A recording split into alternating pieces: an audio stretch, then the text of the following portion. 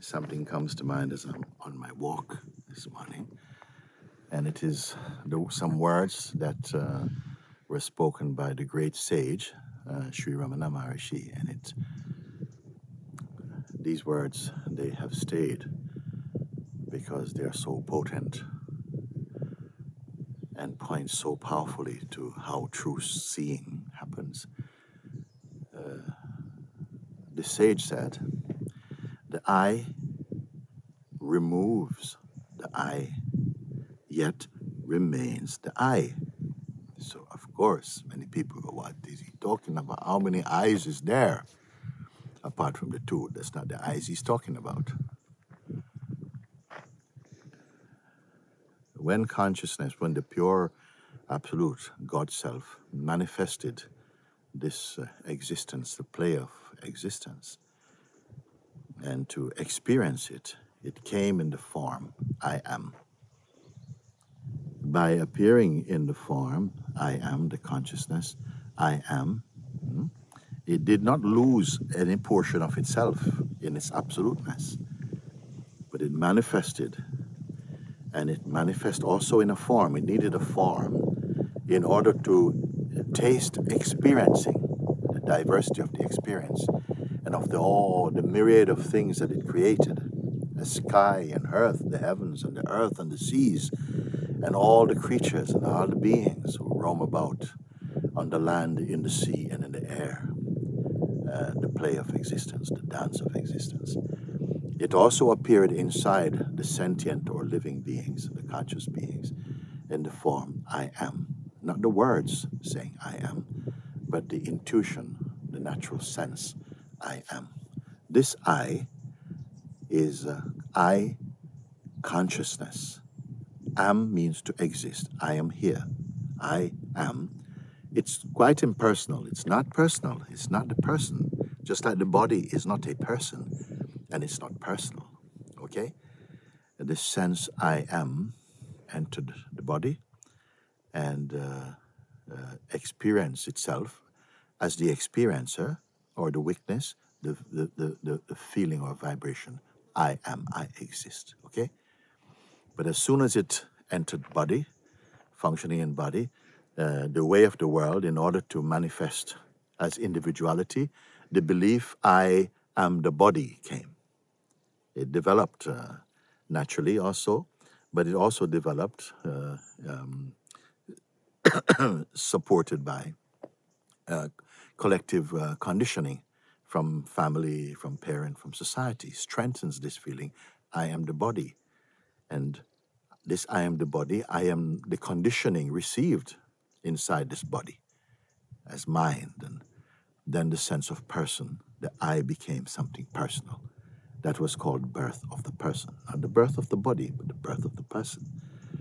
And the person is a mode of consciousness, a reduced component of consciousness that feels then I am this person.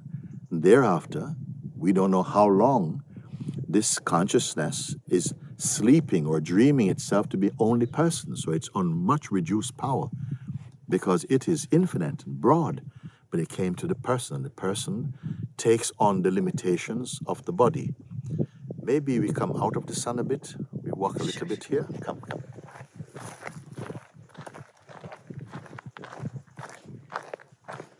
This personhood identity of consciousness, which is formed with the feeling I am the body, became the basis of the personal existence. I am my mind. I am my conditioning. You see? So as soon as that came in, consciousness became very limited in its expression. So it became selfish, insecure, because it recognized that the body is subject to pain, suffering, mind and body, also sickness, death also. So the consciousness, which is actually imperishable because it is formless, took on fear through the body identification. No? So by coming to satsang and learning now, being shown the way of observing, witnessing impersonally, one begins to see. The seeing becomes self-evident, that the person and all of its characteristics and identity is actually a thought based that has been strengthened through habit, you see, and it's observable. And if it is observable, as all things which are observable must be accepted that they are not stable, they come and go. And if something comes and goes, it cannot be the reality. It's like the clouds. They are part of the sky, but they come and go. But the sky is always here. In the same way, thoughts and feelings, ideas, and so on, they come and go. Everything's coming and going. Not only that, they are observed to come and go. So that which is observing their coming and going cannot be made of the same thing. Because if it was, first of all, it was here, that which is here, was here before the thoughts come. And it witnessed the thoughts coming and now present. It also witnesses them going. So if it was those, then it would also be gone, but it remains as the witness. And so it becomes increasingly clear that the witness is capable of witnessing even the sense of personhood and personality. And the recognition of that, it's as though you've been imprisoned by a limited consciousness, but limited consciousness. And now the field is opening in an immeasurable way. So then once we are freed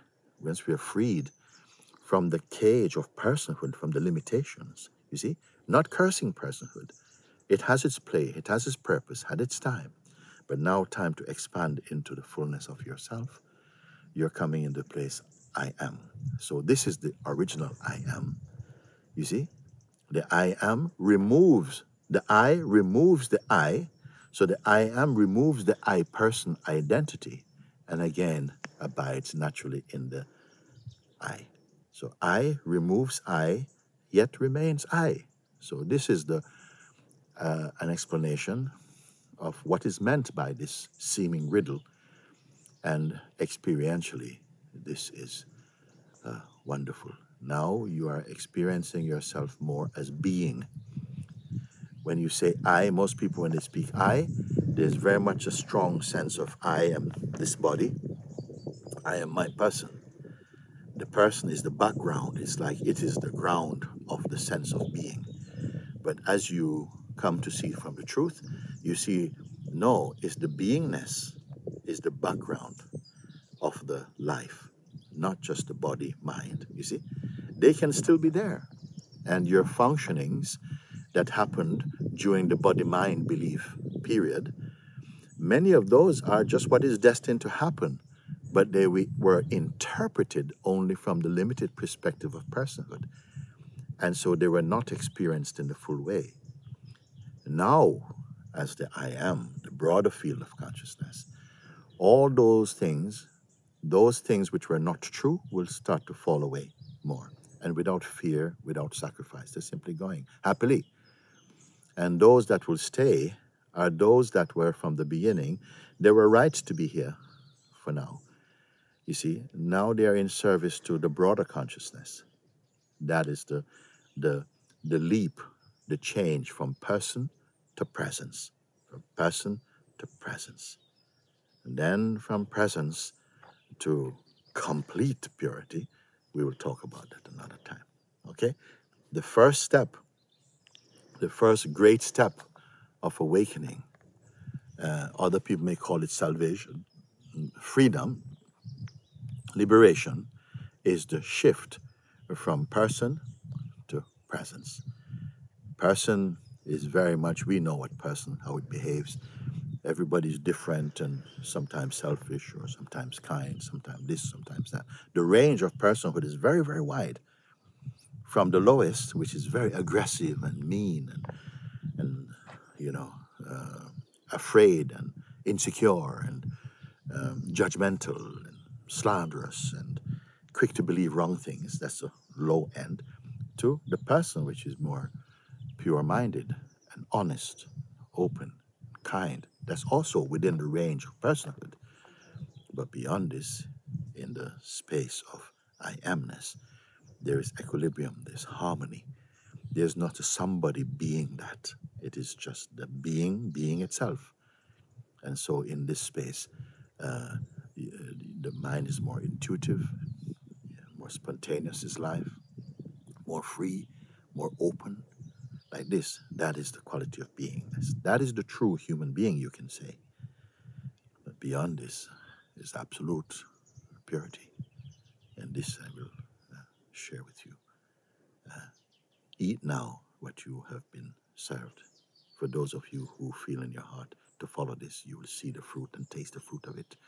This very day it will begin and continue to strengthen. Okay?